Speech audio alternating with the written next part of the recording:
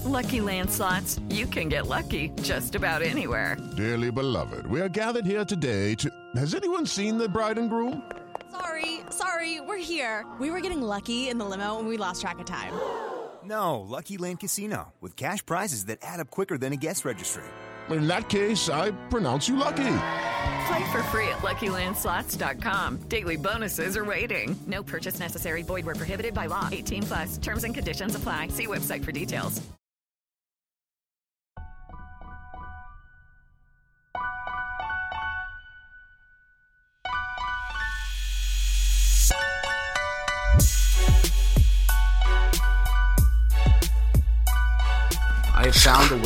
I have found a way to torture people. I have found a successful way to introduce a new form of torture for the CIA, and that is to introduce them to the show Virgin River. Okay. I'm going to try and forget Virgin River. So it's a show that I can overhear my girlfriend listening to right now. It is basically a Hallmark movie in show form on steroids that I have the displeasure of having to watch sometimes. And it may be the worst thing ever filmed and produced and put on a streaming platform of all time. It is cringy, every single moment of it. And I want to jump out of my third story apartment whenever it's on. It is that bad. I think it is a new form of torture that they can introduce in Guantanamo Bay. But yeah, understood. What's going on, everyone? Welcome to another episode of Bro History. It's Henry Zamota and Danny Abdeljabbar. Man, I almost just mispronounced your name after all these years. But what's up, brother? Glad that you're back from Puerto Rico. Chilling, man, as per usual. Glad to be back. It's been an interesting couple of weeks. So, how was your trip? It was fun. For those of you who may not know, I'm half Puerto Rican, so I have family out there. So part of this vacation was obviously just the ability to go out and be with family and stuff like that and have a little vacation. But the main reason why we're out there is because my girlfriend and I are interested in moving to Puerto Rico. We're looking to purchase our first home there for a number of reasons. One of them is, of course, the weather. It's beautiful there. Another is that I can work remotely, which is great. There are some tax incentives, but I don't really apply for many of them. But just overall, it's a really cool place. So we wanted to get down there and kind of check it out and get the lay of the land and figure it out. And dude, the housing market in Puerto Rico is insane. It's kind of insane everywhere, really. If you're looking to buy a house right now, it's pretty nuts. But it was absolutely insane, man. So as insane as it's very expensive? Well, yeah, everything's a little bit high priced, but, coming from New York, everything that would be high priced for everywhere else in the country kind of feels like doable,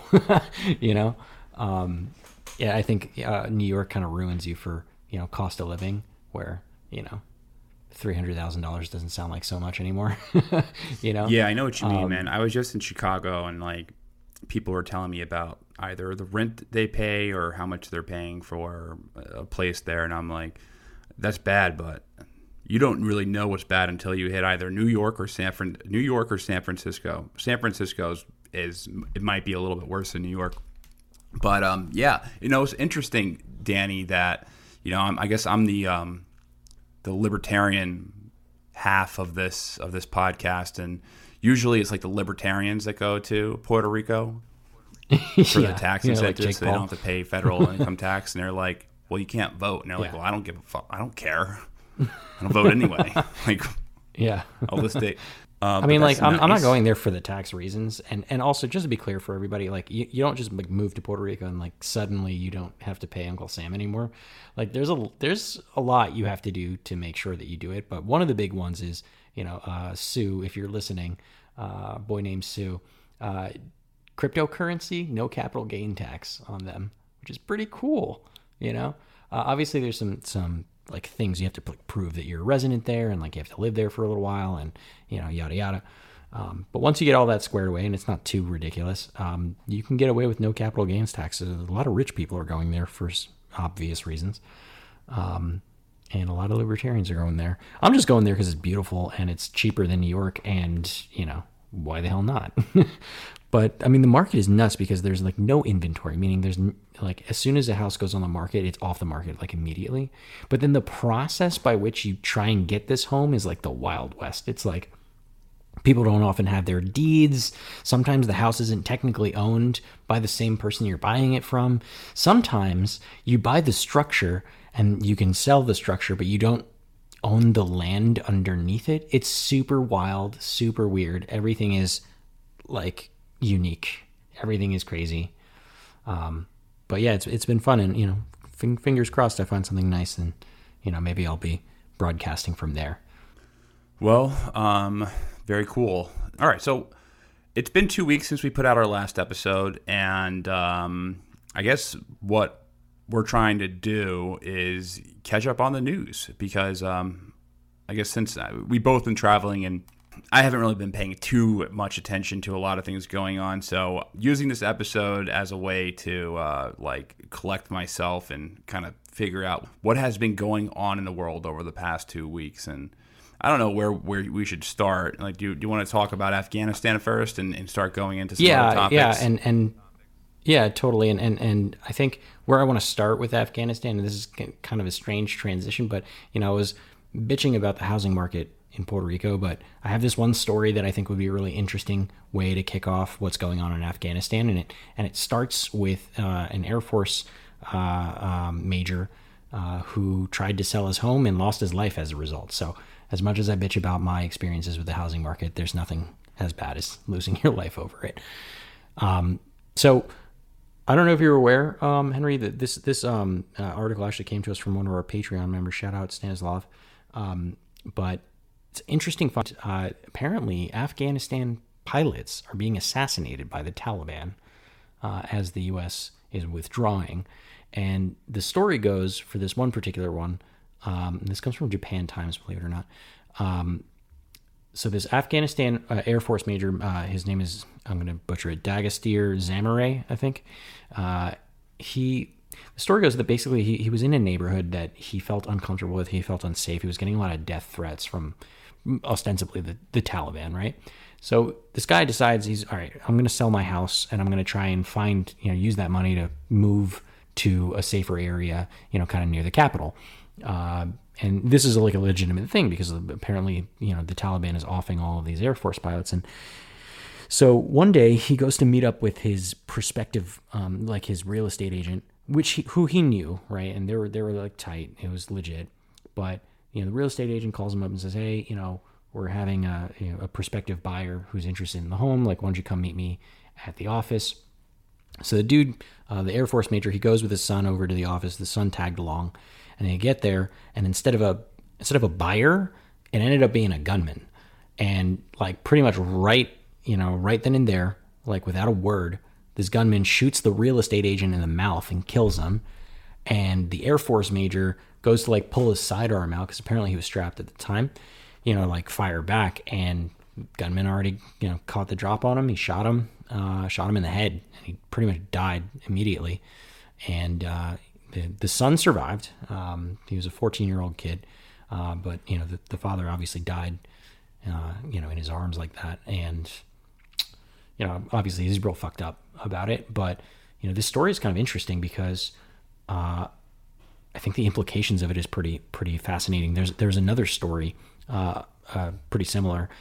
This dude, Masood Atal, who was a Black Hawk helicopter pilot, and he was on his day off, just kind of chilling, driving around. This was December 30th, so like at the end of last year.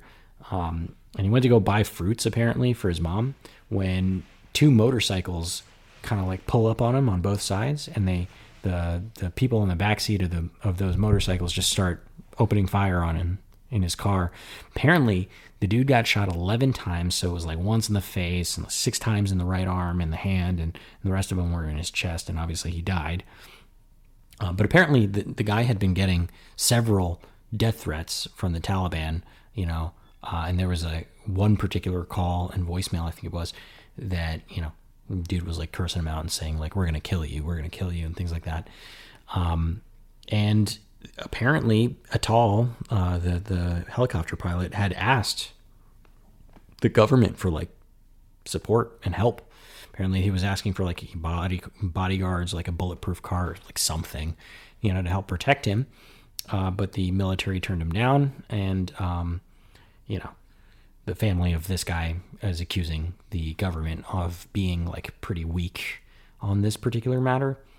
But I find this really interesting because in total, 7 pilots in Afghanistan, including the 2 people that we just talked about, have been assassinated off base in the last couple of months. And obviously officials are pretty much saying that this is like a deliberate effort by the Taliban to destroy, military assets. And it's a very valuable military asset because the Taliban doesn't have an air force. Right. So it takes a long time to train a pilot. Like, you don't just get in a plane and fly around. Like it takes months, years really to get good at what they do. And they're trained by the US and NATO. And so they're offing them. They're killing them all. And, it has a dual effect. One, it's like very hard to replace a trained pilot in the Air Force. So once one dies, it's like kind of tough to get another one, especially now that we're pulling out and we don't have all those training abilities, readily available to them. But also it has a dual effect because it starts to scare the rest of them, right? So a lot of them are actually leaving the Air Force and like leaving the country in some cases. And,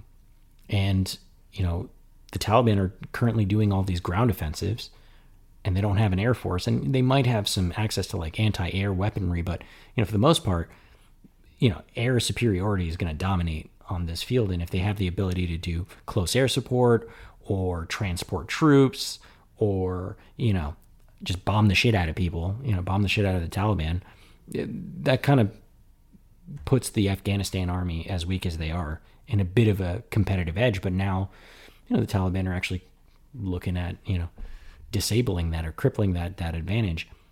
Apparently, according to a UN report, 229 civilian deaths were caused by the Taliban in Afghanistan in the first 3 months of 2021, and 41 civilian deaths were caused by Afghanistan Air Force over the same period. And in that same period, on Sunday, just this past Sunday, more than 1,000 Afghanistan security personnel actually fled Afghanistan to Tajikistan. And apparently about 300 of them have come back, but I don't think all of them are coming back. So this like PSYOP, I guess it is, or like these series of assassinations are actually kind of working in Afghanistan's favor. It's pretty fascinating shit. Well, it makes sense if you want to equalize the playing field. You'll take out the assassins, because I would imagine there's going to be a much smaller budget to train these pilots, and they're going to have a lot less training available. And I hear those Black Hawk helicopters, they're difficult to train. They're very. The Afghan government already doesn't really have the personnel to either fly those planes or helicopters, and maintain them. And also, I hear they have. I've read they've had trouble flying in a lot of the altitudes in Afghanistan. They don't, like, those Blackhawks don't really handle the it's like much the more difficult. Yeah, altitudes. Like the old Russian helicopters, what they're used to, were better suited for that. But hey, man, Lockheed Martin owns Seleski, the company that makes those helicopters. Yeah. So they'd be more than happy to sell them. And we actually just sold as a departing gift to the Afghan government. We gave them about like 37 or so helicopters. Comes out to like $450 million. No big deal. Small token. Yeah, more of a gift to Lockheed Martin before the war is over, like a little bit Right. of a severance pay or something like that. But so what was I guess it, like 30? You said 30 something Black Hawk. I think it was 30. I think it was around 37 helicopters or so, 37 or 47 for $450 million, right? Yeah, they were like $12 million a piece. These helicopters. Nice. Yeah, and there's always, of course, going to be like you don't just get a helicopter and it's like, okay, cool, great, I have a helicopter. It's like, all right, now how do you maintain the helicopter? How do you train on the helicopter? how do you fuel the helicopter, right? There's like all these ancillary costs associated to them. And I'm sure Lockheed is more than willing to provide those services for a cost. Oh yeah, and helicopters has pushing helicopters has always been a big scandal in the military. There's a lot of helicopter scandals throughout like the military industrial complex's history, especially like in the Vietnam era, but also in the Afghan era. But I guess it all makes it better that we seem to be progressing ahead of schedule as far as the withdrawal. And the experts are saying that we should be out by August. They were saying July previously, but it looks like we're going to be out almost completely by August, before the September 11th withdrawal date that we set. And for the life of me, I do not get why they decided to make September 11th the final day to be in Afghanistan. Like, why would you give your political enemies the ammo? Yeah. Like, are you serious? It's the 20th anniversary, but like what PR blunder is that, It's like the U.S. lost in 2001, September 11, and we lost again in 2021, September 11, 20 years apart. Man, I have zero clue why or who thought that was a good idea. Like, just make it September 1st. Make it August 30th or 31st. I can't remember if August has 30 or 31 days, or any other day of the year. But no, they went with a politically charged date. But I don't understand how lizard people. I don't understand the lizard brain as well as the human brain. So I guess that is something maybe there's some significance there. Yeah. But I guess a big sign is General Austin Miller. He stepped down, which is a pretty serious gesture that this is all real. We began this podcast talking about the assassination attempt on General Miller. Man, that's almost 3 years ago at this point, or 2.5 years ago at this point, when the Taliban almost got him on an inside attack, but they actually got one of the best Afghan generals, General Razik. But I mean, the war was over long before 2008. But I mean, that is a huge symbol that they can get that close to a general and assassinate him, which is just crazy. Another serious gesture is that we just left Bagram Air Base. And people huge. Are so jaded. That's so huge. Yeah, people are so jaded that nobody thought that was ever going to happen, but it did. And it turns out that the military could do a speedy withdrawal from Afghanistan after all. Like, wasn't it supposed to be a logistical nightmare? I always thought that was bullshit. Yeah, because every single time someone's like, well, we need to get out of Afghanistan. Yeah, we have to do it over time because it's just going to be a logistical nightmare. They withdrew from Bagram Air Base really quick. Granted, like a couple of days, yeah. They left a lot of shit behind. They destroyed a lot of stuff. Right. It probably pissed off a lot of local scrap sellers, but, they were just pretty much just marched right out. So I guess I mean, I do know that, like, operationally, you do have to secure your route out, right? Because when you're leaving like that, when you're pulling out, you have there's a risk that you can get hit while you're leaving. And that is a danger, but that operational risk isn't necessarily, this is going to take us 10 years to get out, kind of thing. The thing that extends the withdrawal is not, some logistical issue. It's a military industrial complex issue where they want to milk it for as long as humanly possible. Yeah. Bagram Air Base has been there for 50 years, but these institutions, 50 years it was a Soviet base first, but like these bases that are created, these huge mega bases that are created there, I mean, they're permanent fixtures. It's hard to just delocate the infrastructure, undo it, like just all the jobs on the line. But I guess now air support will operate out of the Gulf states like Qatar and the UAE, and then we have aircraft carriers as well in the Arabian Sea that could do that. But there was actually some air. There was an air. We're recording on Thursday, the 22nd, I believe. So there was actually a airstrike today on the Taliban from the U.S. There's a peace treaty right now where we're not technically supposed to be fighting the Taliban, but I guess in the treaty it's for defensive measures and things like that. I don't know the exact legal pretexts or legal justifications they have, but there was an airstrike today that I guess didn't.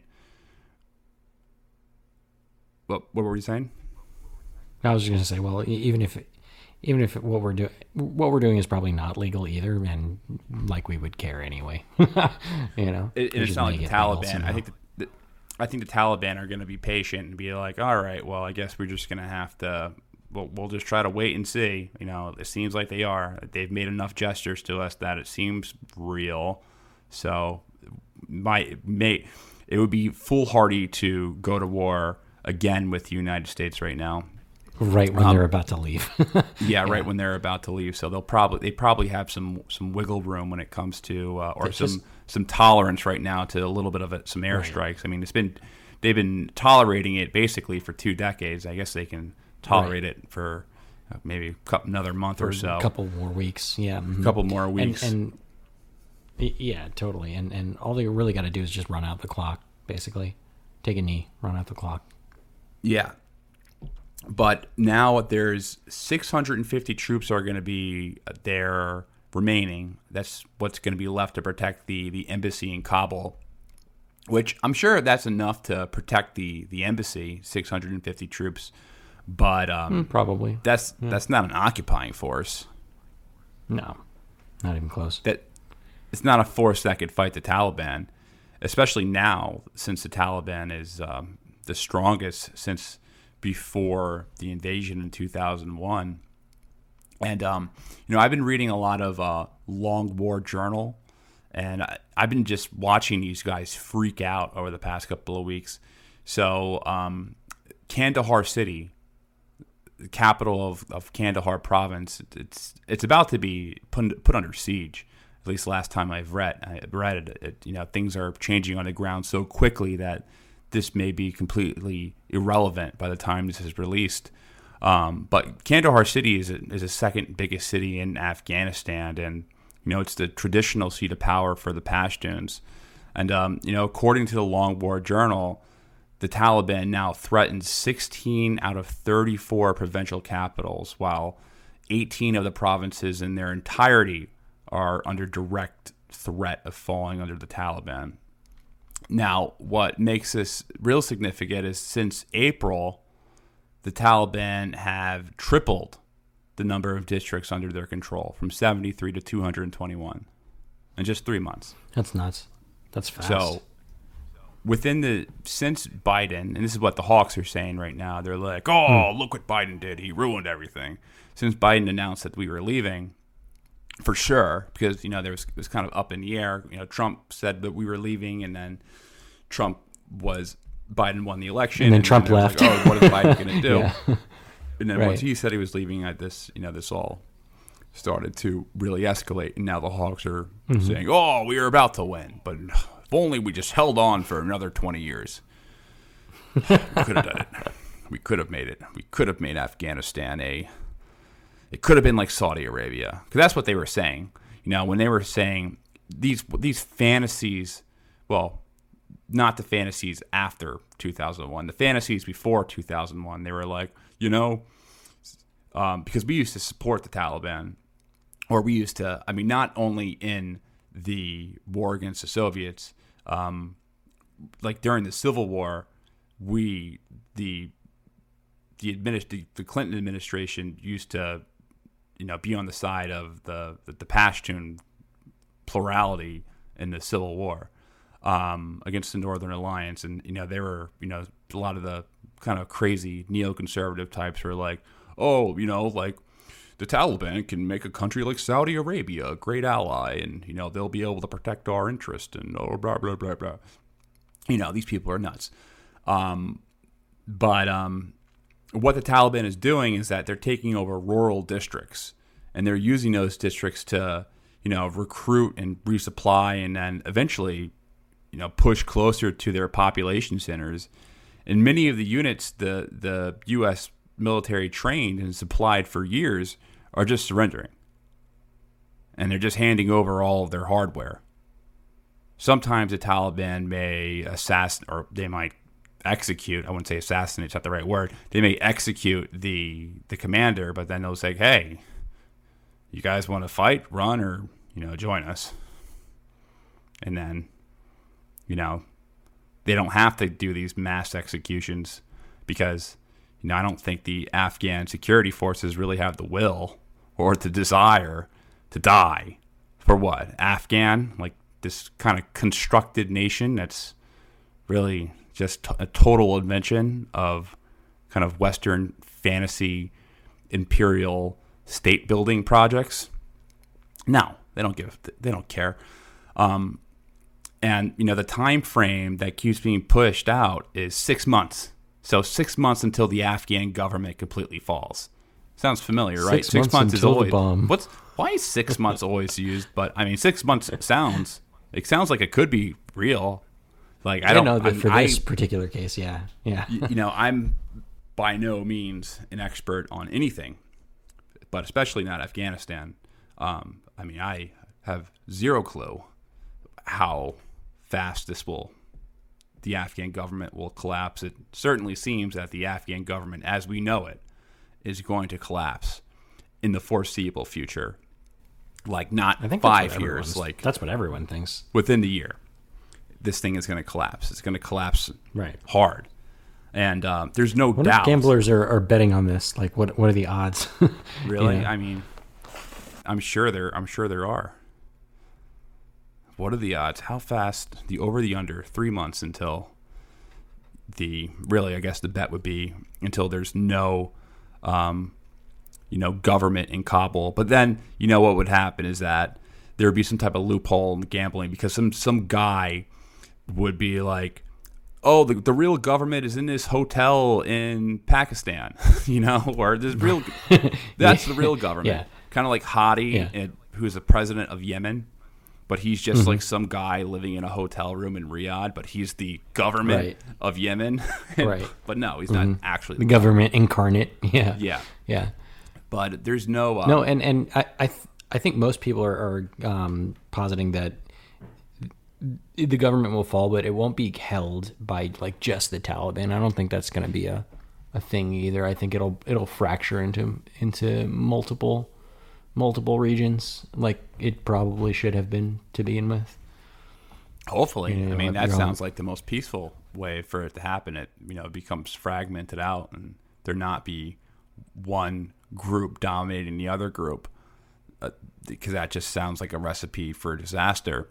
But you got to remember that the Taliban do a much better job at fighting in their country because that's their turf, but they're gonna have the same the same issues as any other occupying force has had in Afghanistan for the past forever. It's still very rugged, very mountainous. It's still underdeveloped in the sense that like there's not a shit ton of infrastructure that connects everything to be able to move troops around very easily.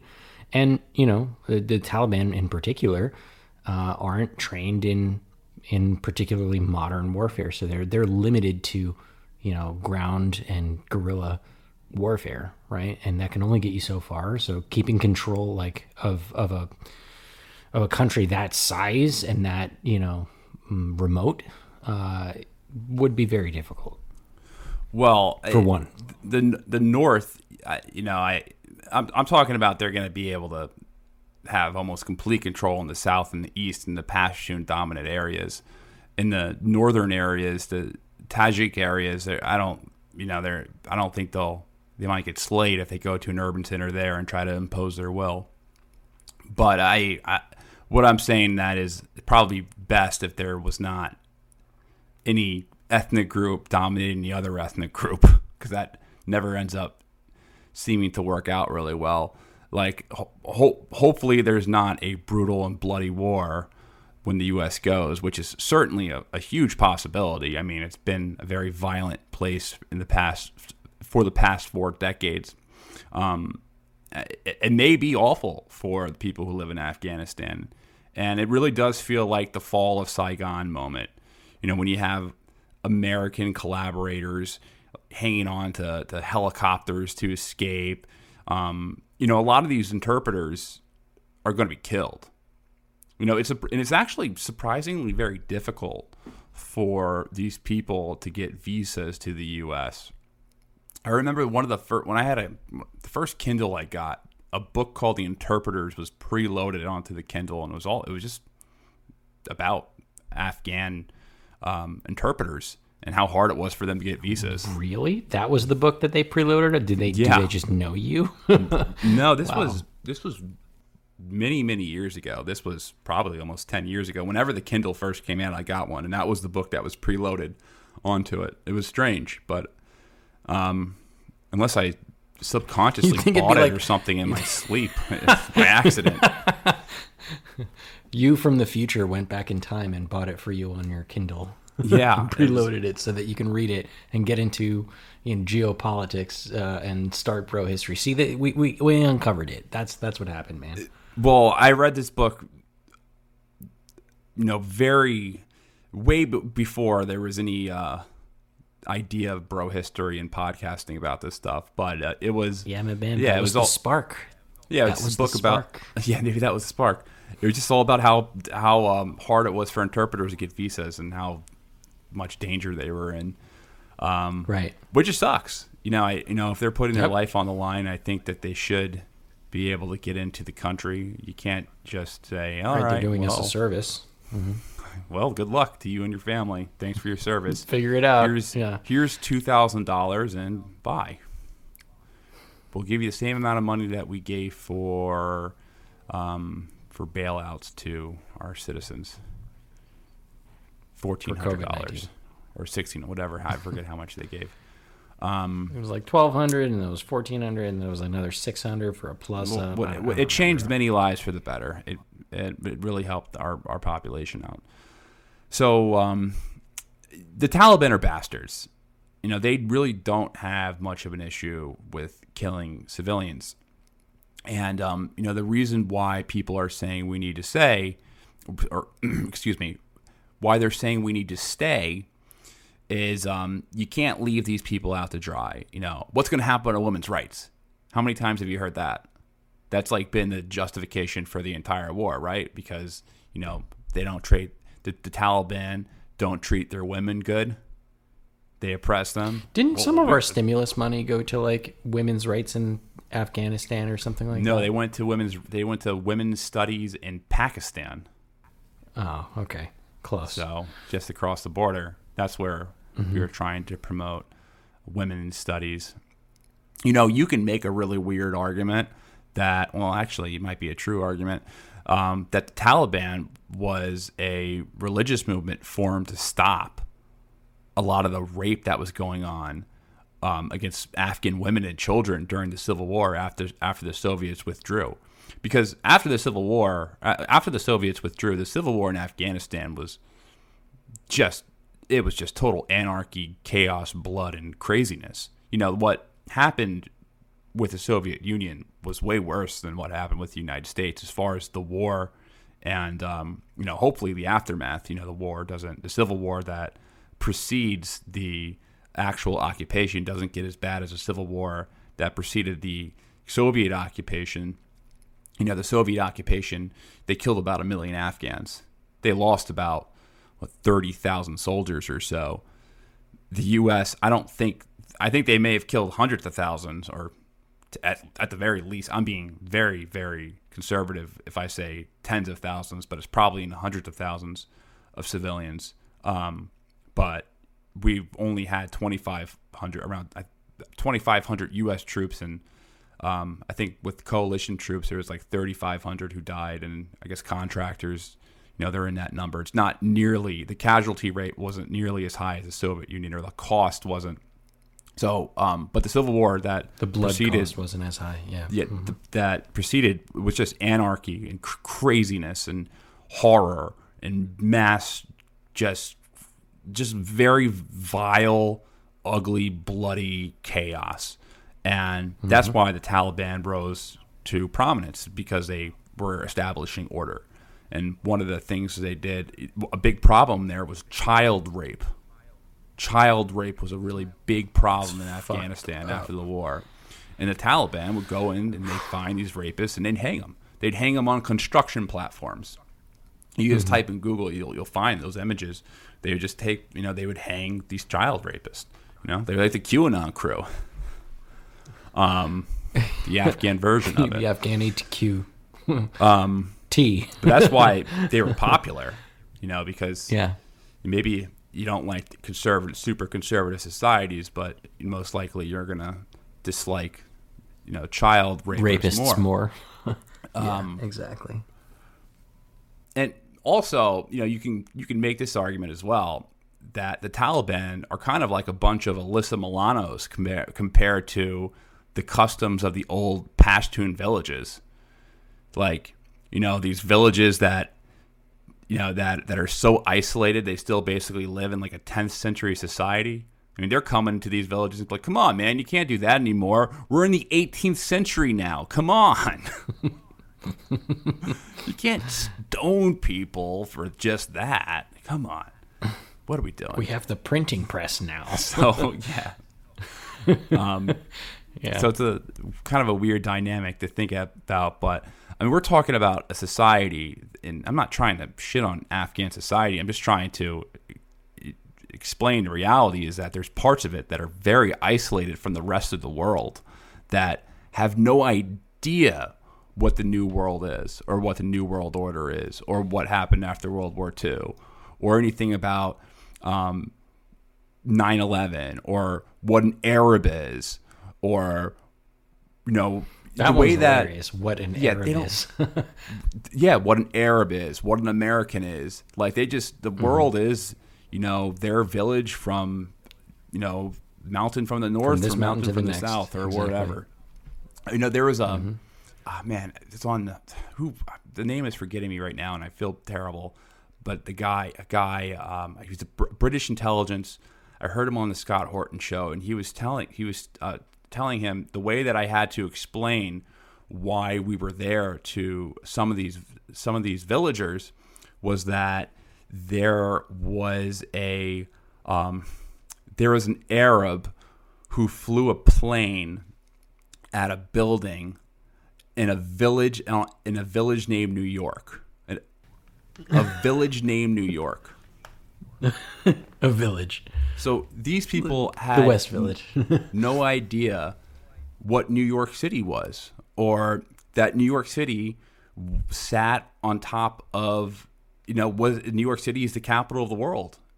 NATO is headquartered in New York City. They have no idea about this New World Order that was created after World War II. They probably didn't really know what World War II was. That's how isolated and in the boondocks some of these societies are.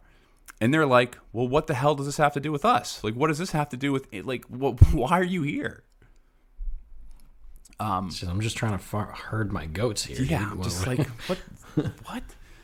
But I guess to go back, I don't think women's rights will be a top platform for the Taliban.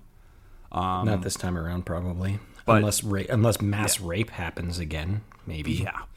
Well, despite, the potential horror show that may happen, that may be likely to happen in terms of a civil war, and, despite how tragic that will be, this decline with all these districts and the decline in this government is just proof that we needed to get out of there. 20 years has proved that we can't even prop up the government, let alone, create a stable monopoly on violence in the country. We've spent $2 trillion on this project, and we fail to even really account on how the money was used half the time. We'll be like, hey, we just spent $100 million on a STEM center for young girls so they can learn math and science. And then that STEM center ends up, or that school just ends up being like a tent with a desk in it. Oh yeah, it was $100 million. Hey guys, it is Ryan. I'm not sure if you know this about me, but I'm a bit of a fun fanatic when I can. I like to work, but I like fun too. It's a thing. And now the truth is out there. I can tell you about my favorite place to have fun. Chumba Casino. They have hundreds of social casino style games to choose from with new games released each week. You can play for free anytime, anywhere. And each day brings a new chance to collect daily bonuses. So join me in the fun. Sign up now at ChumbaCasino.com. No purchase necessary. VGW Group. Void where prohibited by law. See terms and conditions. 18+. Want to learn how you can make smarter decisions with your money? Well, I've got the podcast for you. I'm Sean Piles, and I host NerdWallet's Smart Money Podcast. On our show, we help listeners like you make the most of your finances. I sit down with NerdWallet's team of nerds, personal finance experts in credit cards, banking, investing, and more. We answer your real-world money questions and break down the latest personal finance news. The nerds will give you the clarity you need by cutting through the clutter and misinformation in today's world of personal finance. We don't promote get-rich-quick schemes or hype unrealistic side hustles. Instead, we offer practical knowledge that you can apply in your everyday life. You'll learn about strategies to help you build your wealth, invest wisely, shop for financial products, and plan for major life events. And you'll walk away with the confidence you need to ensure that your money is always working as hard as you are. So turn to the nerds to answer your real-world money questions and get insights that can help you make the smartest financial decisions for your life. Listen to NerdWallet's Smart Money Podcast wherever you get your podcasts. Yeah. Oh, yeah. Look at these schools that we made. It's just all just horse shit. And yeah, like the deaths of the massive amount of death that has taken place. And I think it was really just dumb to think that we could pull this war off. And, I'm going to parrot Scott Horton because, I read his books on Afghanistan, his book on Afghanistan, and, listened to a lot of the experts on his show, and kind of like my main hub of research or material for this is that his book is Fool's Errand. It's a great book. He always says, Afghanistan is the size of Texas. It's landlocked north of Pakistan, and it has deserts like California and mountains like Colorado. And then, what he's saying is that it's just very rugged, untamable land. And you may be able to occupy Kabul for 2 decades, but it's impossible to pacify the countryside, which is the majority of the country. And in addition to the terrain, we're talking about that. And just to give some background, you're dealing with all these different tribal cultures and ethnicities. You have the Pashtuns in the east and the south, who are the largest ethnic group. The major tribes in the north, you have the Uzbeks, Tajiks, and Hazaris. The Hazaris are Shiites, who are also a different religious sect. So, not only are they a different ethnicity, but they're a different religion. And Afghanistan, they're basically just separate nations in different parts of the country. So what the U.S. did was they used different ethnic groups to dominate and occupy the plurality, Pashtuns in the south, and they tried to impose a minority coalition on the largest ethnic group. So this may have worked in Iraq because Iraq's situation was we removed the Sunni secular dictator and replaced them with the Shia, more religious, chauvinist types who are friendly with Iran. So it kind of backfired on us. But at the very least, that government still stands to this day because it's still, I mean, as corrupt as it is, it still stands to this day, that government. It was able to withstand the Sunni insurgency that happened after the war, after the U.S. invasion in 2003. And the reason why they were able to withstand is because they gave the power to the majority group, the Shias of Iraq, the majority group. And, the Shia of Iraq were able to get their people in power in government was because they voted for them. They voted for them, based off, their sectarian preference. I don't think, the platform wasn't like, well, what do you think of capital gains tax? Or, what do you think, what do you think should be the, we'll talk about different tax brackets or, no, tribalism. What they're voting for is, you're going to give preference to my sex, my religion. Okay, I vote for you. That's basically how voting for a sectarian leadership or a ethnic leadership works. You're like, you're going to vote for the either help my group, ethnic or religious favoritism. You're helping our group, and what that does is you may get power doing that, but it also forces the other groups to band together. And you get this cycle that's very vicious in parts of the world, especially in both of the countries that we decided to invade in the early 21st century for reasons that no one really is able to explain still, or at least anyone from government is able to explain. And, to go back,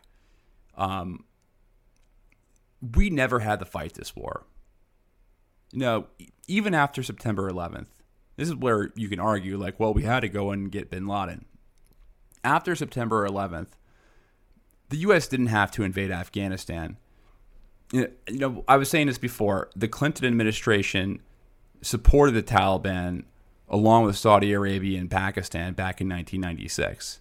They wanted to see a Taliban victory over the Northern Alliance, so mainly because of pipeline security. But after 9/11, the Taliban offered to give bin Laden up to any Muslim nation if we provided proof that he was involved in the September 11th terrorist attacks. They said that they would give them up to any Muslim country.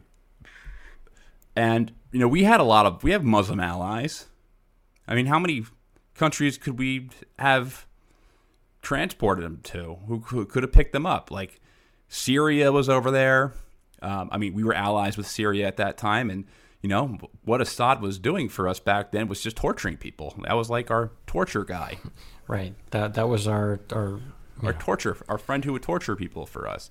So they would have extradited him back to us. There's Malaysia, there's Pakistan. They said they would turn him over to the Pakistanis. They would have extradited him. But I think after we bombed them, they said that they would give him to any country besides the United States or Israel. And then, they would just be extradited back to the United States. So we decided to just say, okay, we're not negotiating with you. We're not negotiating. We don't negotiate with terrorists. We don't negotiate with terrorists or Muslims. That was it. It wasn't terrorists. People like, we don't negotiate. Harbor and give. What was it? People who harbor terrorists. We don't negotiate with people with funny hats. That was basically their motto. And I think that the Bush administration never wanted to get bin Laden because that would end the war.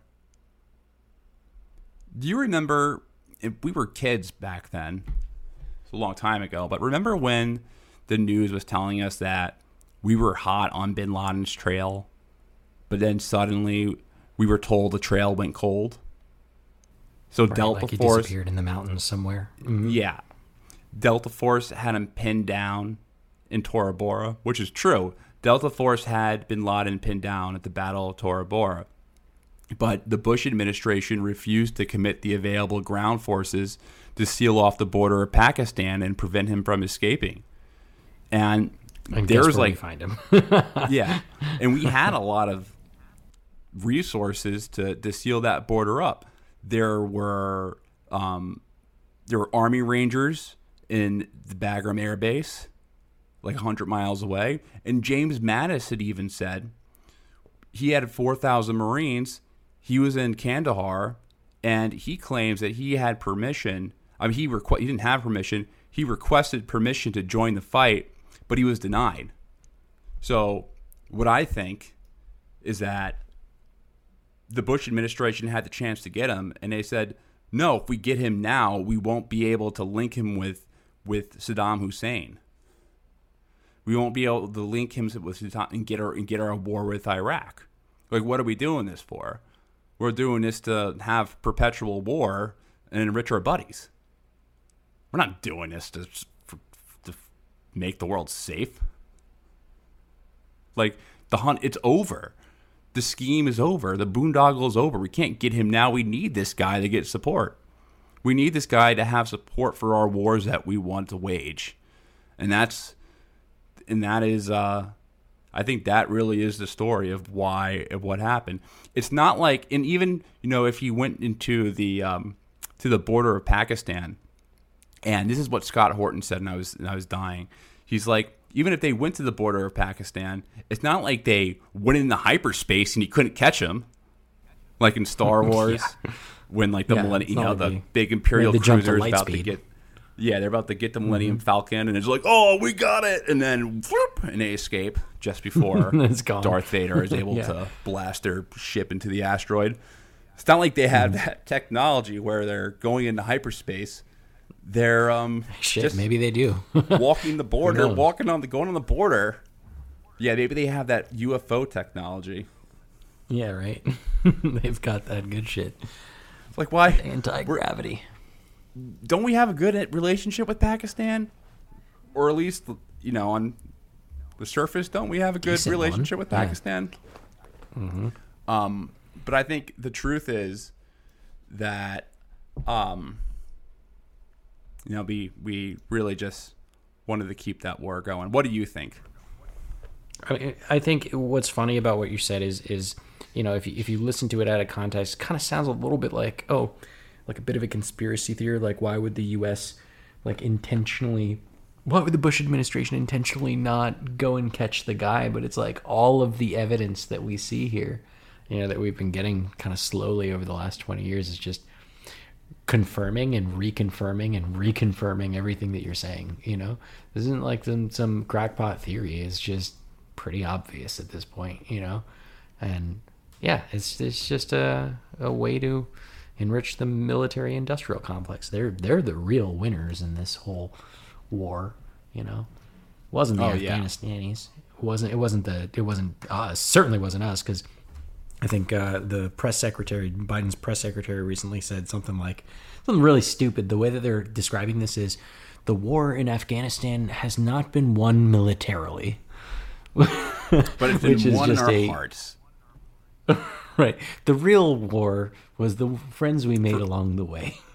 Everyone who participated was the real war was won by everyone who learned this valuable lesson. Right. Well, we learned a valuable. What a way to pitch it. Hey, Biden actually is in a position to. Well, he's actually in a pretty good position to do this, and that's why he is doing it. Right. Because now it's abundantly clear. And second of all, he was kind of like a reasonable voice when it came to a lot of these issues in the Middle East to Obama. So even if you can be like, well, Barack Obama escalated the war in Afghanistan, which he very well did. Obama did escalate the war in Afghanistan. Mm-hmm. Biden was one of the only people who was like, this isn't really a good idea. You shouldn't listen to the generals. So I think that Biden has a little bit more, experience to deal with generals and say, no, I'm not doing this. Just think about Biden. He's been burnt so bad by experience when it comes to foreign policy, as far as his, getting being the whip to get Democrats to vote for the Iraq war, and that eventually leading to ultimately the death of his son, which is really sad. It was his son got cancer because he was stationed in a burn pit. So I think that kind of regret looms over him and makes a lot of his foreign policy decisions more sober. So he's able to do that. And honestly, it's just the public agrees. It's not an unpopular opinion with the public. It may be an unpopular opinion with generals in the Pentagon or weirdos. Like, only a weirdo at this point was like, well, we need to stay in there for our integrity along the world. And, you know, we're going to lose credibility around the world if we continue to stay in Afghanistan. You know what they're saying now? Those weirdos? You know those weirdos? I was watching Fox News recently, and they had this guy on, and I don't know who the fuck this guy was. I don't know what his credentials were, but he was basically saying, like, yeah, we should totally get out of Afghanistan. Nobody thinks we should be in Afghanistan. But what we should be doing is taking all those troops and redeploying them to other areas all over the world so that we can assert dominance everywhere else. And the way that he was saying it was just such a joke, because it was like he was trying to, on the one hand, say, like, war bad. And then on the other hand, say, let's make war everywhere else. Like, and it was just such a face palm. I'm like, dude, what are you even saying? Like, he's acting like he's woke for being on the like, let's pull out of Afghanistan thing, and in the same sentence is proposing that we, like, then turn around and maybe put them in, like, Nigeria, or like put them in like I don't know, fucking literally anywhere else. You pick a fucking country, you know. He's like, it's like, come on, Afghanistan is just getting boring. Like, people are tired of this war. Not because of the horrors of it, because of it's immoral, but because it's just not interesting anymore. It's not sexy. There's nothing cool about it. It's not trending on Twitter anymore. Like, come on, I think of Patrick Tillman when I think of Afghanistan, and that just makes me sad because he played football. Come on, we gotta do some other war theater. We gotta do let's something go back new to Jungle and fresh. Theme. Come on, Jungle Theme was fun.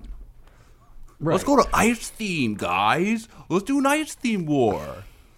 Imagine if that's probably how they think. Like, we need to find a nice war, tundra, to declare our next war. That will be a way to do it. You know, we'll find some Eskimos too that hate each other. You know, we'll try to create a state, and then, you know, it'll be great. Come on, you know, maybe there'll be more opportunity as, like, you know, polar ice we've been Dude, we've been escalating on the polar ice caps lately, so this story might actually play out. You know, there's, because the northern ice in the Arctic Circle, the ice caps are melting. It's revealing all of this natural resources that's been locked under the ice for God knows how long. Thanks, global warming. And now everybody's vying for a position to try and, like, you know, capitalize on it, because they're finding shit like natural gases and, like, gold and like random shit like that. So they. Yeah, I mean, it's entirely possible that we do find some, like, Inuit villages, you know. Do you want to freak out some liberals? Here's what you got to tell them, and this will freak them out. And I bet this is, if you tell them this or if they hear this, then they'll think about it. The main the country that's going to benefit the most out of, you know, the melting of ice caps and things like that, of an increase in sea levels, would be Russia, by far, because Russia, all of their capitals besides St. Petersburg are inland. So Moscow is not on the coast. They're not getting flooded. Most of their major cities are not on the coast besides St. Petersburg, and they have so much. They have a lot of natural resources up in Siberia that are covered with permafrost. So they'll have access to all this mineral wealth. It would be good for them as in a geopolitical national way. Yeah, it would be good for them. So if you really want to sell people on climate change, maybe you go like, well, you're benefiting Putin. You're benefiting Putin. Just funny. Just funny. That's a mind blower right there. That's a mind blower. Oh, yeah? But I mean, shit, you don't have to be on the coast for it to, like, destroy shit. Not just in the last 2 weeks, there was, like, that giant, you know, river flooding in Germany that's killed mad people. So, you know, global warming will hit you wherever you are, just in different ways. Well, so I want to go back to one more point on Afghanistan, and then let's move to our next topic, okay, which I think will be Cuba. But So a bunch of people. Another Cuba. reason why people say that we stay. This is like the two reasons that are like, well, we can't go. Are women's rights. We can't let them out, leave the people out to dry. And then the third one being like, well, who's going to fill the vacuum? Who's going to fill the vacuum? And everyone knows ISIS 2.0. They're not talking about ISIS, really. ISIS doesn't really have that strong of a foothold there. ISIS. No, gets I know, but they clobbered try by to the make it Taliban. seem like that an ISIS will develop in the absence of American military. Well, I mean, ISIS is like those groups in Iraq and Syria are way different than groups in like they're completely different customs. Everyone groups Muslims together. ISIS is. I'm just saying, not ISIS, an ISIS, like a militant group. Like a terrible I know militant group what that you mean. decides to like cut people's heads off. The ISIS in the ISIS in Afghanistan are just like former mujahideen and Pakistani refugees, but I don't think that would be an issue. What they're talking about more so is like what do they give a fuck if people get their heads lopped off? They don't care about that. What they are always insinuating is that China is going to fill that vacuum. So they'll be like, well, China's going to be the great power to invade Afghanistan next. They have, God help us. If we really want to take down China as a great power, then let them be number Just let them get into Afghanistan. 5 on the list of empires that decided to meddle in that part of the world. Like, you can go back to every single great empire on Earth, basically. I mean, not everyone. That's being a little facetious, but back to Alexander the Great. Yeah, right. Alexander the Great and the British Empire and the Soviet Union and America. And, there's that meme, like Graveyard Empires. Yeah, sure. Yeah, China. Go in there. China. Go to Afghanistan. Try to pacify the countryside. Yeah, if only they would be so dumb to do that. But they do have, like, at least on a copper mine there, which they haven't really been able to exploit. But China actually is a pretty big, was a beneficiary of the U.S. presence there, because we provided them with a security blanket that enabled them to pursue their Belt and Road Initiative across Pakistan and Central Asia. And China has a lot of investments in both Pakistan and Tajikistan, which share borders and then their ethnic tribal links with Afghanistan. Right. So the implication is that Afghanistan's relative calm is to the benefit of China's business ventures. Yeah, they are. And then another thing, if you want to get real deep or make the case, is that a lot of the Uyghur Muslims that flee from China, they a lot of them go to Afghanistan.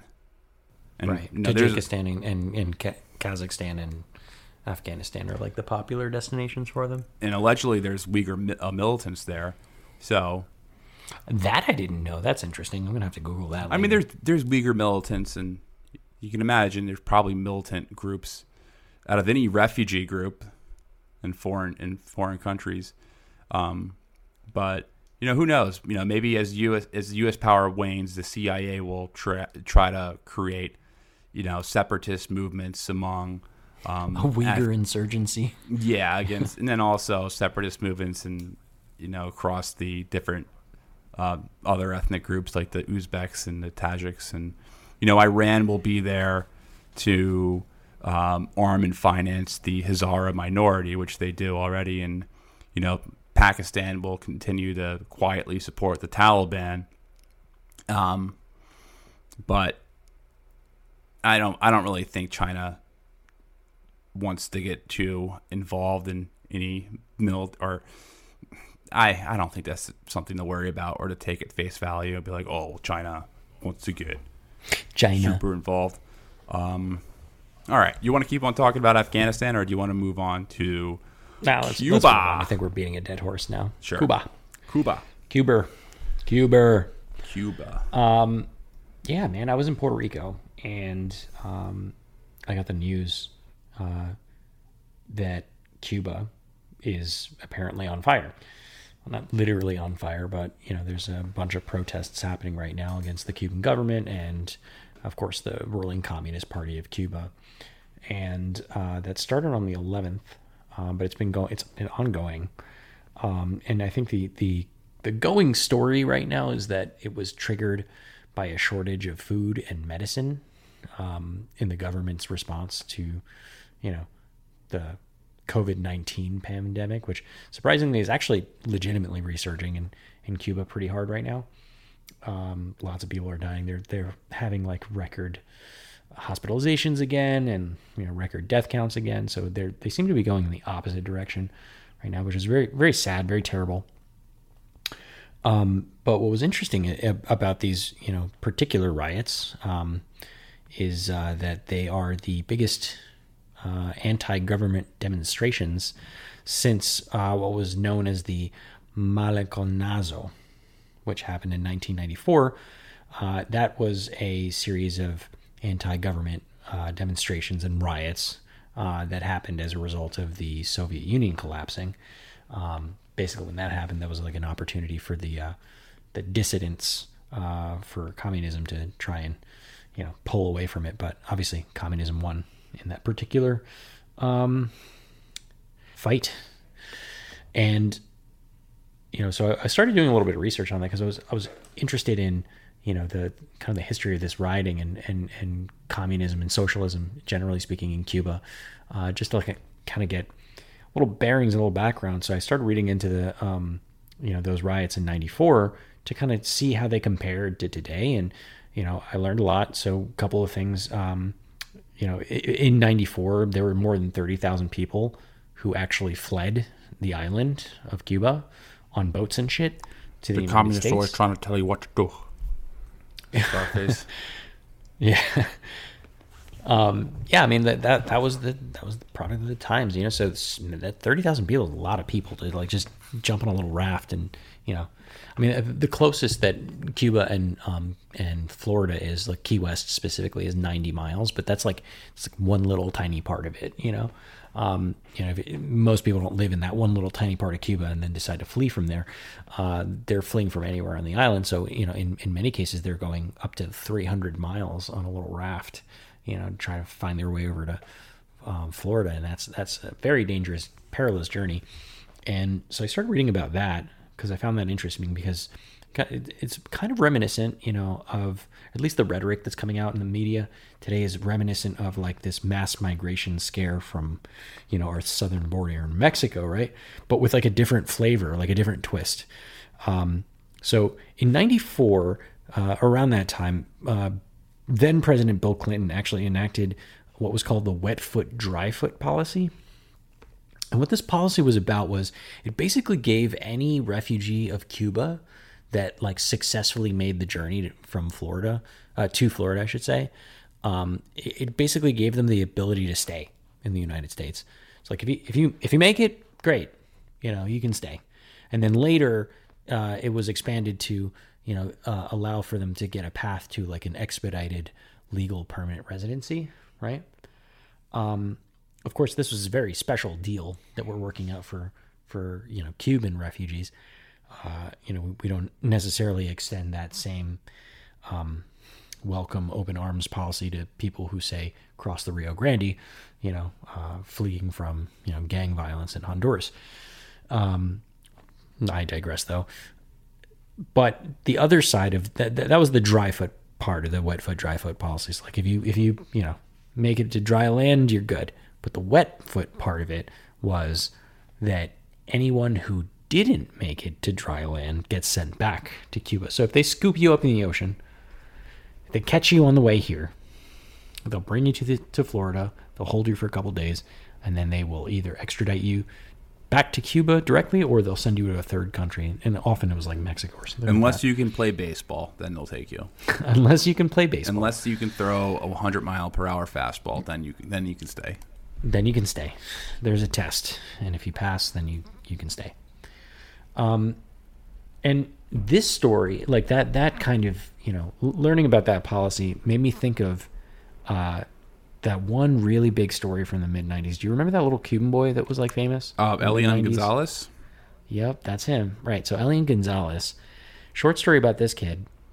For anyone who's either too young to remember that story or just haven't, been hip to it, but it was super, super famous. The short story is that his mom and her new boyfriend, Cuban people, right? They were in Cuba.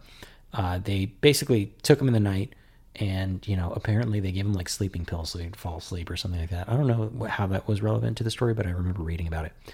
And they get on this little fishing boat that was bound for Florida, and on the way, shit went down.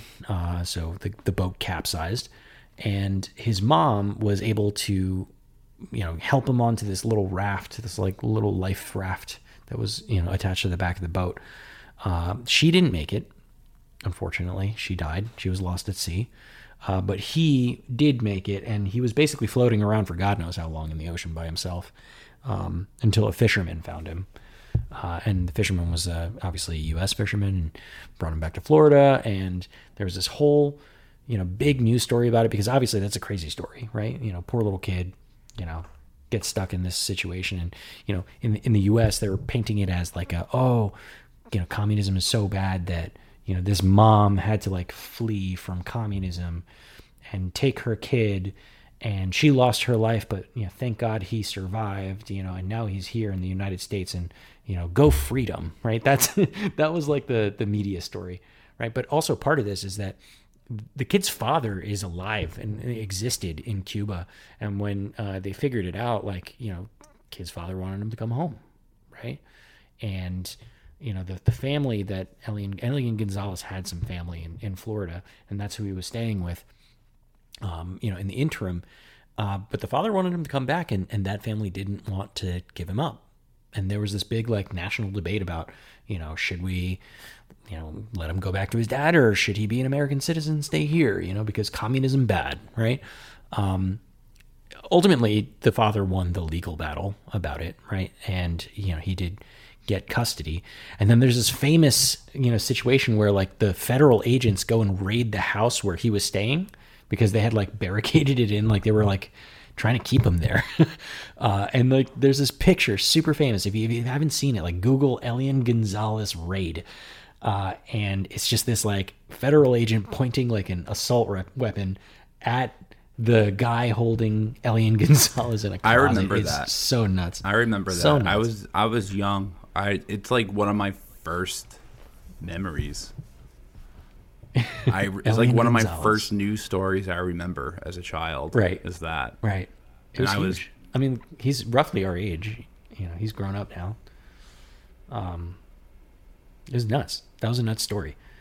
Now, as crazy a story as that is, I think it highlights an issue that's rising today in Cuba, and that's in particular mass migration, or at least the threat of mass migration.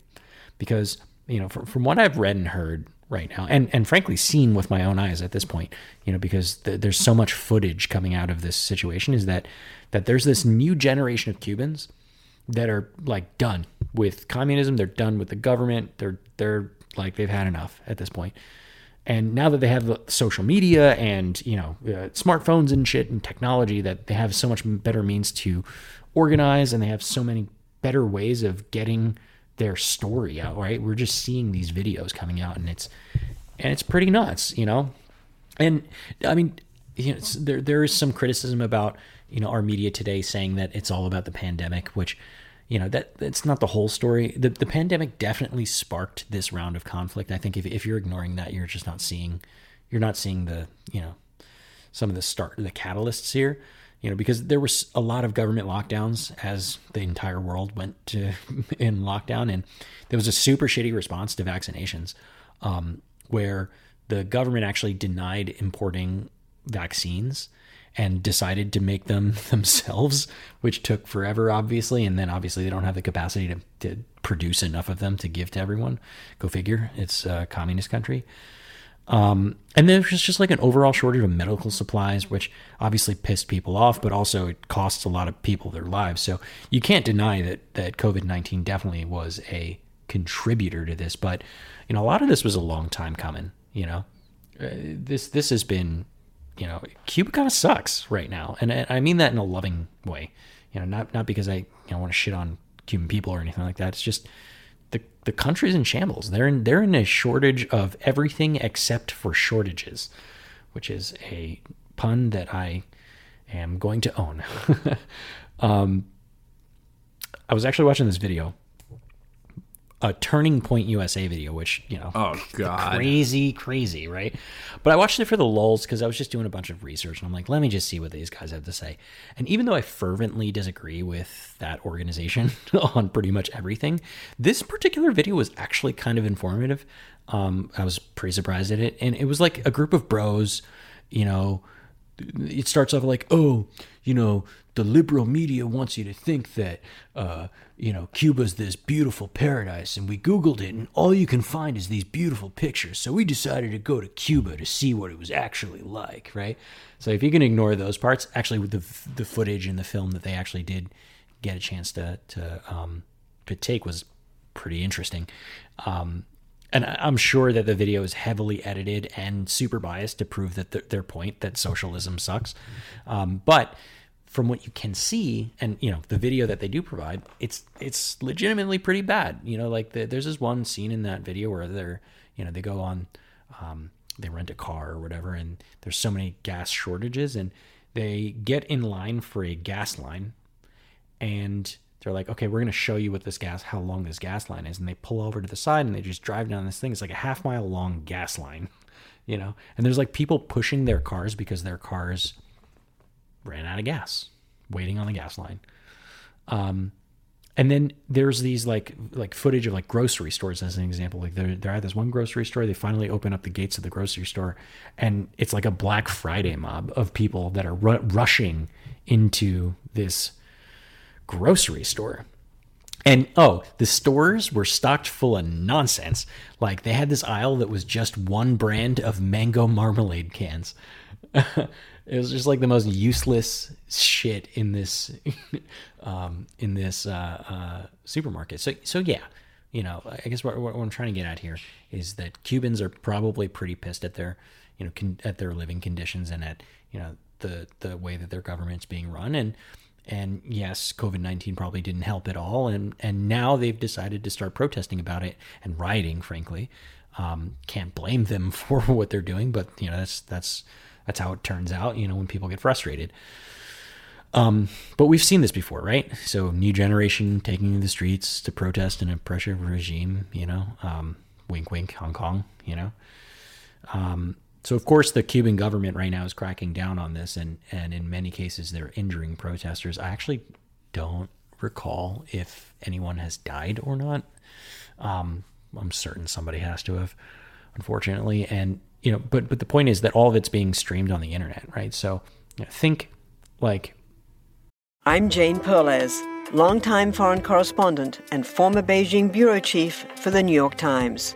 I've been a foreign correspondent in lots of places: Somalia, Indonesia, Pakistan, but nowhere as important to the world as China. I mean, China is not dropping anti-democratic paratroopers into Montana. But of course, we did see things like the weather balloon/spy balloon riveting the whole country for a week.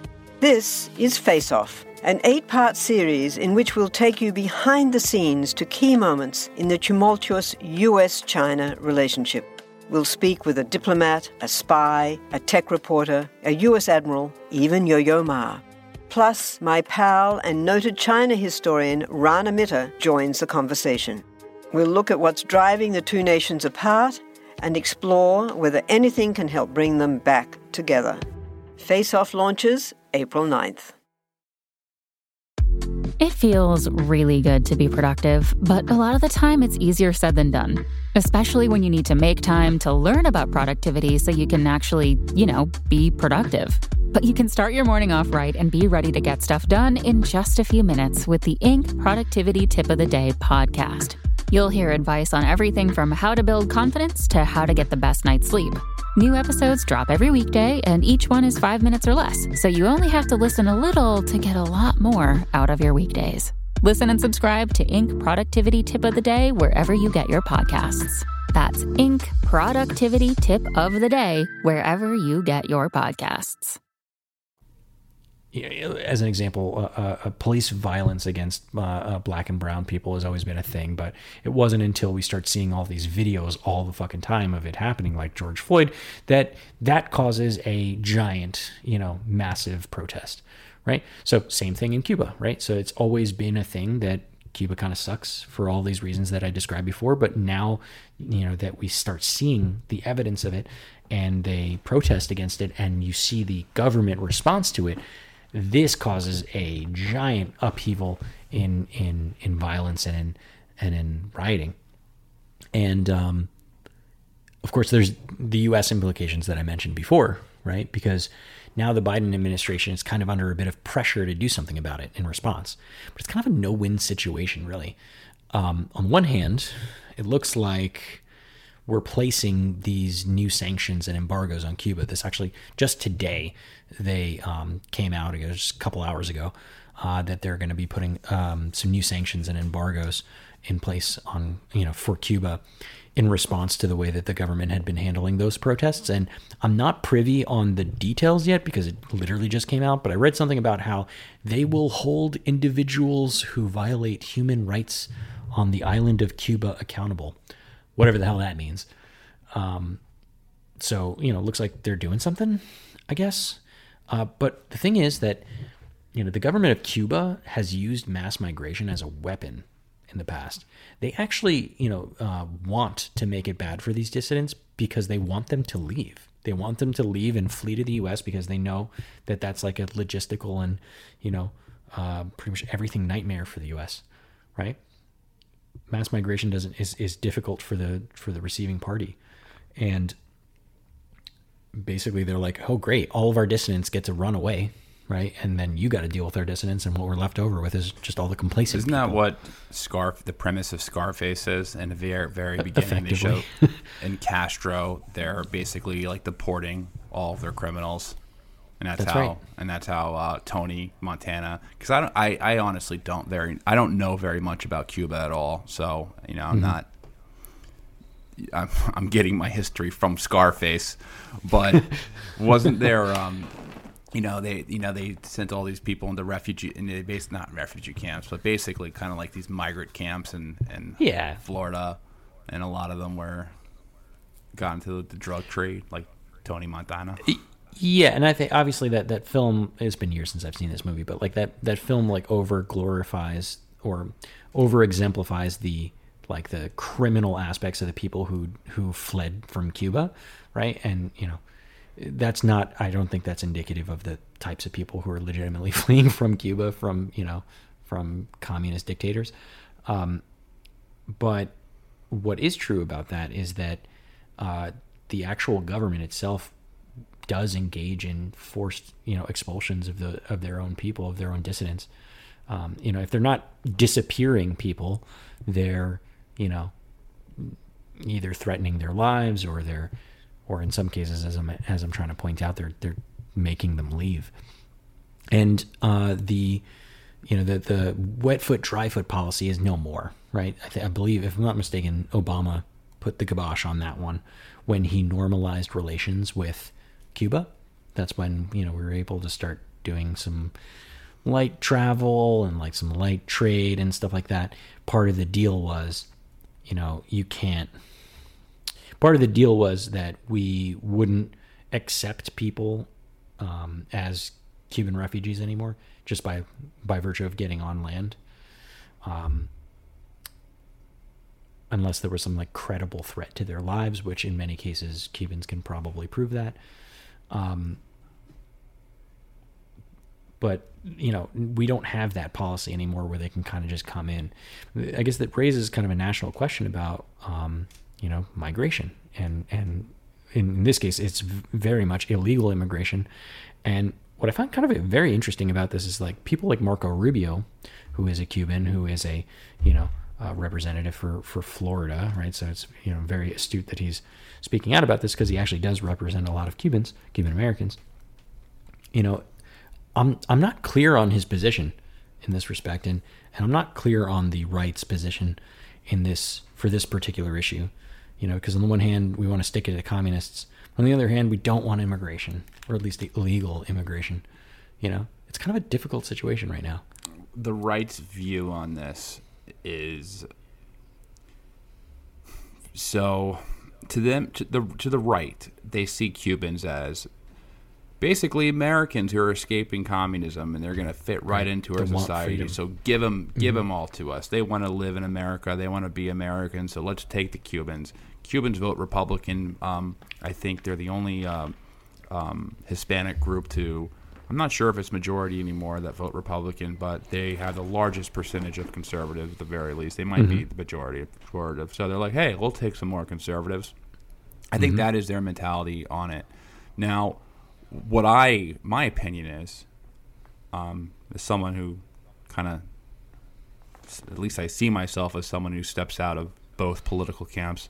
I'm obviously no fan of the Cuban government and their economic systems and the government they have in place. I don't think it's good, but I also think it's bad to put sanctions on them and embargoes, and it's obviously making things a lot worse.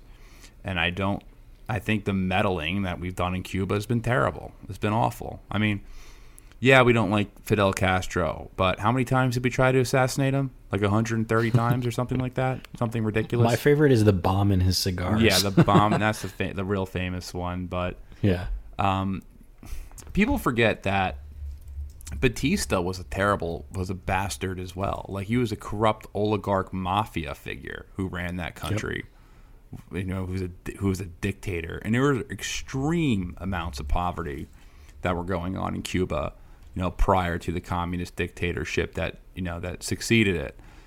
Usually when a communist dictatorship takes control of a government or takes control of a society, it's because that society had some awful imbalance or some awful wealth disparity that was going on. And that was the case with Cuba. There was an awful wealth disparity going on between, people who were wealthy and connected and people who were dirt poor and obviously would like the prospects of sharing wealth. Now, for the validity of communism as an economic system, as far as dealing with the realities of prices and scarcity, no, it's not going to work. It's always going to end up in disaster. But I guess the point I'm trying to make is that you got to understand the reasons why communist governments come to power and come to place. They don't just spring up in kind of normal, healthy nations. It's usually countries with really horrible or really big imbalances of rich and poor. Now, as far as like sanctions, there's no reason to put sanctions on them. There's no reason. And what you're doing and what the right doesn't get, it's like, we need to have the back of the freedom-loving people of Cuba. Right. That's when the you line do of that. argument right now. So here's what you're doing. You're giving more legitimacy to that system because they can say, well, it's not the system that's wrong. It's the outsiders. It's the embargoes. It's the sanctions. It's all this stuff. And that's why we're having these economic problems, is because of the outside, which usually... That's the Iran argument now. So yeah, like, you're legitimizing the government and you're also giving them an out. So you have normal relationships with them. You have a normal relationship with them. Don't sanction them. That's my position. Like, you don't have to agree with their economic system. But they're violating human rights. They're killing people. They're disappearing people. Like, are you going to have a normal relationship with countries like that? Well, I'll pull the Trump and do you think we're angels? I mean, what country could have a relationship with the United States government when it comes to killing people? I mean, maybe not as our own. Well, even our own citizens. I mean, just like we kill plenty cops of that just murder people. Like, look at you can make that same, like, all right, I think I've made this argument before. If there was some higher society or higher nation than the United States, and we had to kowtow to someone else, they could take so much shit that we've done and be like, wow, this country is is crazy. Like, they are killing people. They're shooting. They're killing all these people. They're blowing up countries near them. They're genociding people. I mean, I wouldn't say genocide, but you could certainly make the argument if you want to condemn them. Mm-hmm. You could make the case to have a very aggressive, hostile foreign policy if you wanted to against the United States. You wouldn't even, and I wanted to say cherry pick, but I mean, you don't even need to cherry pick. You could just be like, oh yeah, look what they did to these other countries. They destroyed them. Right, and it's not even just the foreign policy; it's also the domestic stuff too. There's plenty of ways to get at us on the domestic front as well. Look what they're doing to their whistleblowers and their journalists. They're trying to get Julian Assange. They're trying to extradite him from England to prosecute him for just uncovering secrets, and they have basically exiled the whistleblower, and they have a long history of putting journalists in jail. I mean, there's a long history in the United States of putting journalists in jail. I mean, we always talk about, and not just journalists, but whistleblowers. We talk about Daniel Ellsbury, or we have been talking about him a lot lately. I mean, the only reason why he didn't go to jail is because Nixon was insane. And Nixon fucked up. Nixon fucked up by burglarizing his psychiatrist's office and, allegedly trying to assassinate him too. And, trying to use the judge, kind of bribe the judge with like a political appointee on the case. So, obviously it was kind of a fraud case, but I mean, that's off the point. Mm-hmm. I just don't think that we should be involved and do anything to them. Just let it solve itself. I tend to agree with you. I'm going to play the devil's advocate that I'm hearing, from a lot of these, especially right-wing groups. So what if, what's going to happen when, if we don't do something about it? What's going to happen when, Soviet Union, Spetsnaz forces land on the beaches of Cuba to help the government put down the insurrection? What happens if China decides to get more, friendly with them and prop them? Now we've got enemies on our doorstep, blah, blah, blah. If that's the reality that these right-wingers live in, then, I mean, I don't know where to start. It's going to have to start with like a heavy dose of reality checks, and I mean, I don't even know where to start if that's the mentality. If you think that there's going to be another Cuban Missile Crisis, basically, kind of what they're insinuating, that, oh no, what if China comes in and puts missiles, nuclear warheads on Cuba? I mean, that is not going to happen. And so what if they have trade relations with China? Like, who cares? Exactly. If it does, it's I hate to say it, but it could be our own, because of our own doing. We've pursued aggressive embargoes and aggressive sanctions on this country, and they obviously have a shitty governmental system that wasn't going to work in the first place. But trust me, those embargoes weren't helping either. It accelerated that by quite a bit, to the detriment of the people that live on the island. And right now they're relegated to doing business with the likes of like fucking Iran and Venezuela and like all the ragtag countries that are kind of outside of the world United order. States imperial. They're outside of the world order. The imperial order. The imperial order. So, they're the bad countries. That's what they're kind of labeled, like, the bad guys. And if we're saying that we're afraid that these big superpower countries that are kind of outside of that order, superpowers are gonna superpower. There's no superpower country besides the United States. Well, nuclear armed power, or whatever you want to call it, right? And any of these countries, are going to have a greater influence on a country that we've basically put in a box. It's like, of course, like it's. Well, who else are they going to turn to for help? Who else are they going to turn to do trade with? Who else are they going to turn to like, exchange knowledge and information with, when we're basically putting them in a box? We're saying nobody can talk to these people. And you know what? That's what led to the Cuban Missile Crisis.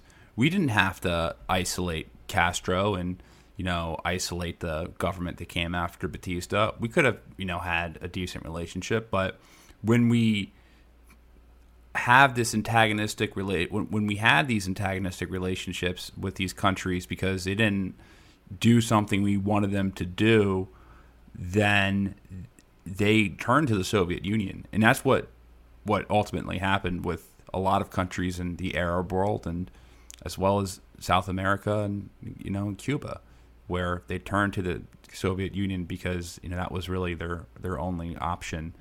Even Southeast Asia as well. A lot of countries turned to communism because they may have been, maybe the population was looking for something more, more nationalistic, but communism kind of met that hunger. I don't think most people, besides like the super intellects, are really sold on communism. I think the population is more just like you're looking for some type of national relief, and that kind of fits the hunger. And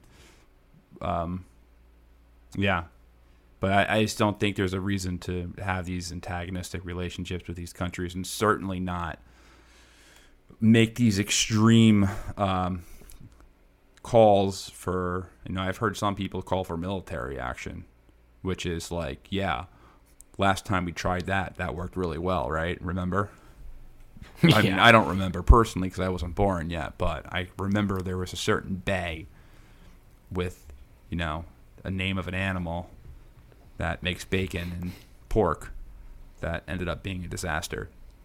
So don't do that. I think it's dumb to do that, and don't sanction them. Just have a normal relationship with them, and then let their government change on its own. Usually, things change. Look at Vietnam. I mean, Vietnam is still technically, I guess, a communist country, but they're not this crazy nut job. I mean, I think they do have some they're not like a pariah laws, state. They're not a pariah state. Like, most governments around the world are not just going around murdering people for fun.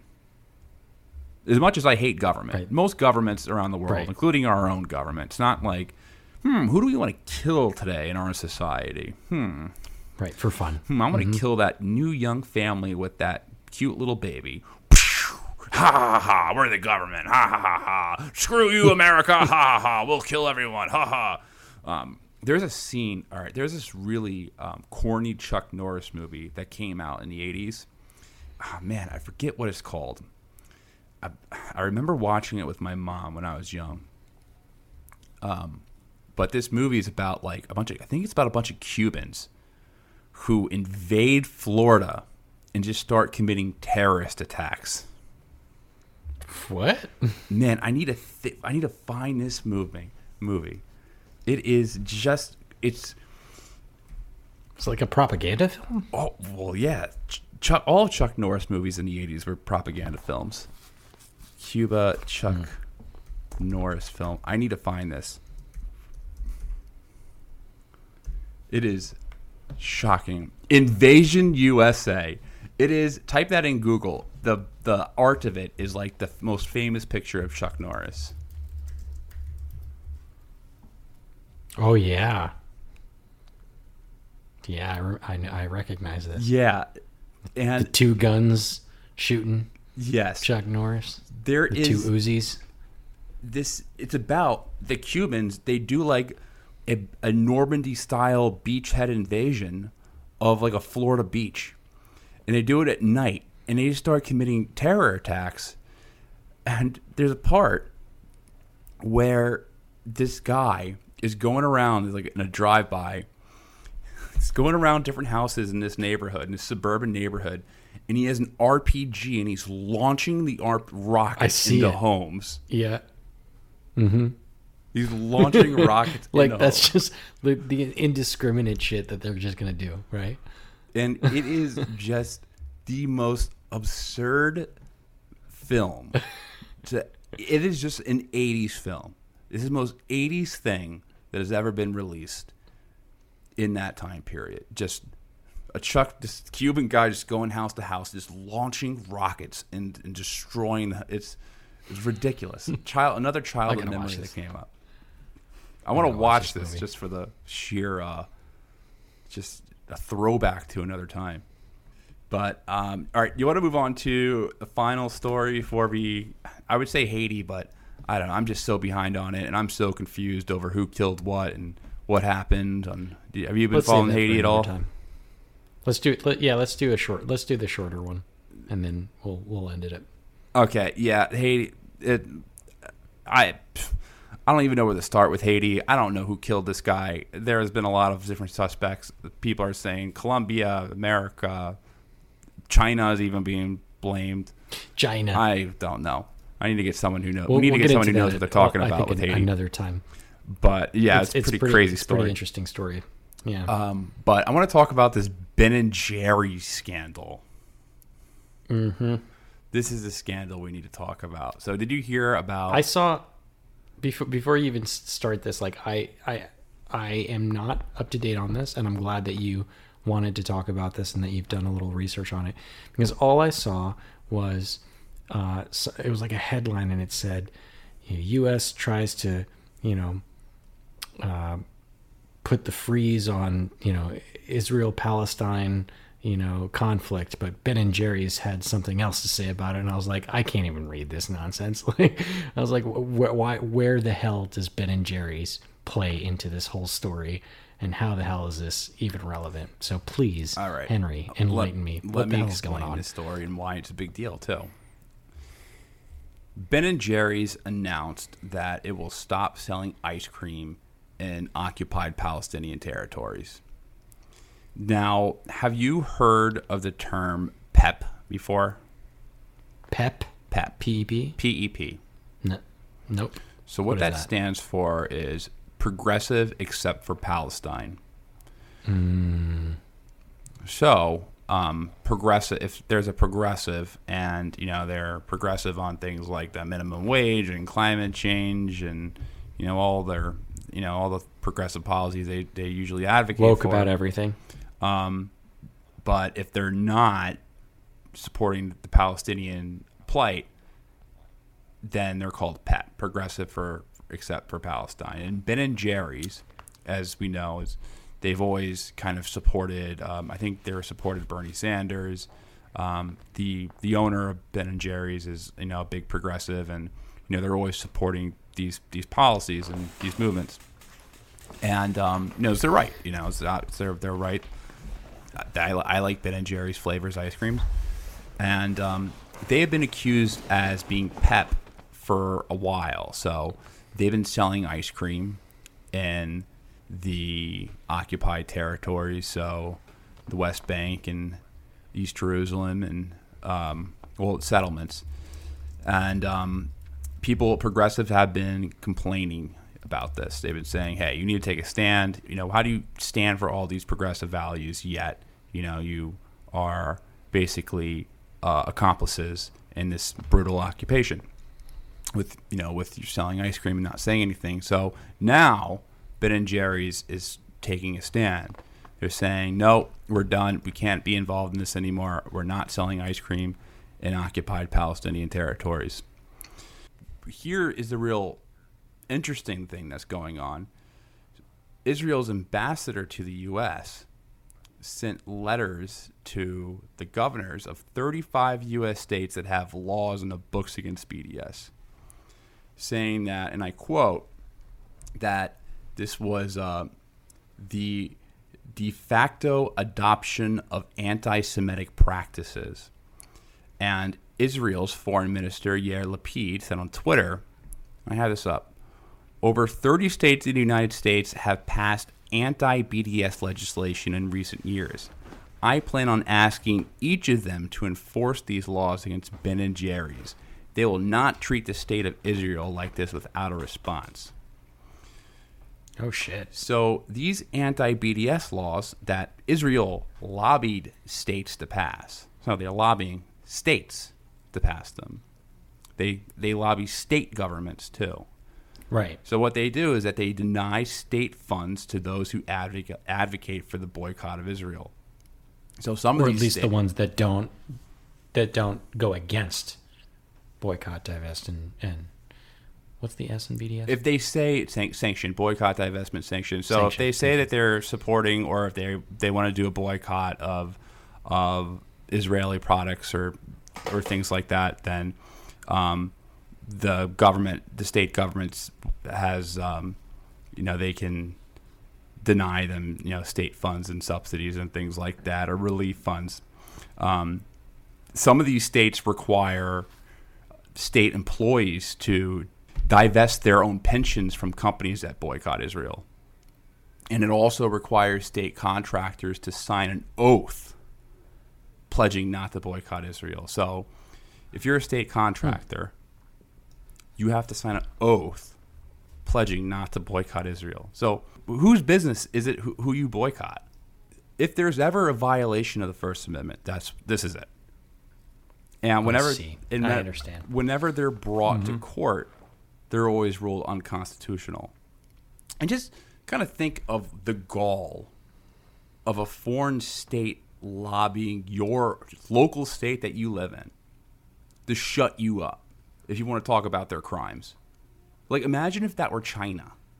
Like, imagine if China was lobbying your local state and saying, hey, you can't talk about Uyghurs, or you can't boycott because of Uyghur or Hong Kong. But imagine that circumstance. It is insane, the fact that the Israeli government lobbies state governments. It's insane. And now politicians are getting involved and starting to virtue signal their support as well. Bill de Blasio, he came out and he said that he's boycotting Ben & Jerry's. Wow. So Bill de Blasio, I guess that's good news for Bill, because another scoop of Ben & Jerry's for Bill will probably give his fat ass diabetes. So I don't think he needs any more Ben & Jerry's. So that might be a good health decision in the long run for de Blasio. But, of course, he had to be, this is anti-Semitic. Ben & Jerry's is an anti-Semitic ice cream now, which they're not. But now, like, all these usually this type of behavior is way more. I mean, Democrats are really bad too, but Republicans are just god-awful, terrible on this. Like, Senator James Lankford out of Oklahoma, he called for an outright ban of Ben & Jerry's in the state of Oklahoma. You can't ban preventing a private company from doing business. You can't the insanity of that. It is just insane. It is crazy. It is just absolutely nuts. And it honestly is so dumb. It's dumb because it's calling more attention to it. If you're the Israeli government, you want to sweep that under the rug, is not have people talk about that as much as possible. Like, just like, all right, whatever. We're just not going to comment on Ben & Jerry's not selling it. That would be the smart thing to do. We're just not going to comment so no one asks questions. But now people are like, now it's on the news, and people are like, okay, so why is Ben & Jerry's boycotting Israel? Is it because they're like horrible racist or horrible anti-Semitics? No, they're not anti-Semitic. They're so why are they doing it? Well, it's because there's apartheid and a lot of kind of horror and criminal activity going on in these occupied areas. And oh well, I didn't know that. Like, why would you even bring attention to it by kind of making this media scoop around it? People aren't going to stop eating Ben & Jerry's. This kind of reminds me of like a different story that we can take as like the opposite side of the spectrum. You heard the story about Chick-fil-A recently? Like I think I've heard that there's always been stories about people like boycotting Chick-fil-A about the owner's stance on that has something gay to do marriage. with it. But what so New York has a bunch of like rest stops along their freeways that they're building and stuff like that, and Chick-fil-A had a contract to create to invest their own private money into developing a restaurant on one of these rest stops in New York State. And apparently there's some, I don't know if it's a law or just like a guideline or something like that, that state money or like state contracts can't be awarded to anti-LGBTQ, companies and things like that. And, I'm not going to get too deeply into it because I'm not like the foremost expert on it, but there's been some questions about, whether or not Chick-fil-A supported, shit like Pray the Gay Away, because Truett Cathy, the founder of Chick-fil-A, was like pretty anti-gay and like stuff like that. So there's actually a group called Pray the Gay Away. Yeah. I'm sorry. It's just funny. It's not funny because of the homophobia. It's funny because the it's actual just, practice is not it's funny, just but funny. It's a funny term. Yeah. It's like it's not that it's even a funny term. It's like making fun of an old redneck or something like that. It's just you're making fun of the actual bigotry because it's so kind of archaic that someone would think of that. But all right, anyway, I'm sorry. So the opposite side of this spectrum here is that, obviously there's no foreign government involved in this particular story, but, there's this big backlash that's happening against New York State because, Chick-fil-A is a private company, and Chick-fil-A also, their stated goal or mission isn't to like be anti-LGBTQ and all this other stuff. And folks on the right are, rallying to Chick-fil-A's defense, of this. And, they see it as like a, I guess maybe this isn't as similar as I thought, but, it's not quite freedom of speech or the curtailing of freedom of speech there, but it's like this private company that decides to take a stance or not take a stance in the case of Chick-fil-A, and how local governments and their policies, can sometimes cause a little bit of, stir the pot a little bit, depending on what side of the spectrum they fall on. And in this case of Ben & Jerry's, it seems like, I'm going to take a wild guess and say that the majority of the 30 states that have anti-BDS movements are probably more conservative than the others, but I guess I wouldn't be surprised to see a bunch of liberal ones on there as well. It's both, but most of them are red states, but it is both of it. It is just I absolutely think that is just, it's one of those things, even if you're not like, you don't care about the Israeli-Palestine conflict, or just, don't really have a strong opinion on it, you have to have an opinion on a foreign state lobbying your state government on it is I just, it's a toxic relationship, and I think the Israeli government is really going to regret this in the long run, because it is just adding more exposure to what they're doing over there. Yeah. This show is sponsored by Ben & Jerry's, by the way. Just want to let you know. All right, we're going to wrap this episode up. Thank you, everyone, for joining us for another episode of Bro History. I know it's been 2 weeks. We're back on track now. Episodes out every single Sunday. Thanks for your patience. If you want to support us, you can support us on by rating and reviewing our podcast. So rate and review the show. That is the number one way to help us grow. And you can also join us on our Patreon. Our Patreon is Patreon/Bro History. It will be in the notes of the show. So join us on Patreon. Extra content, Slack, communicate with us. We have a great community, and we will be putting out an episode for you next week. Peace.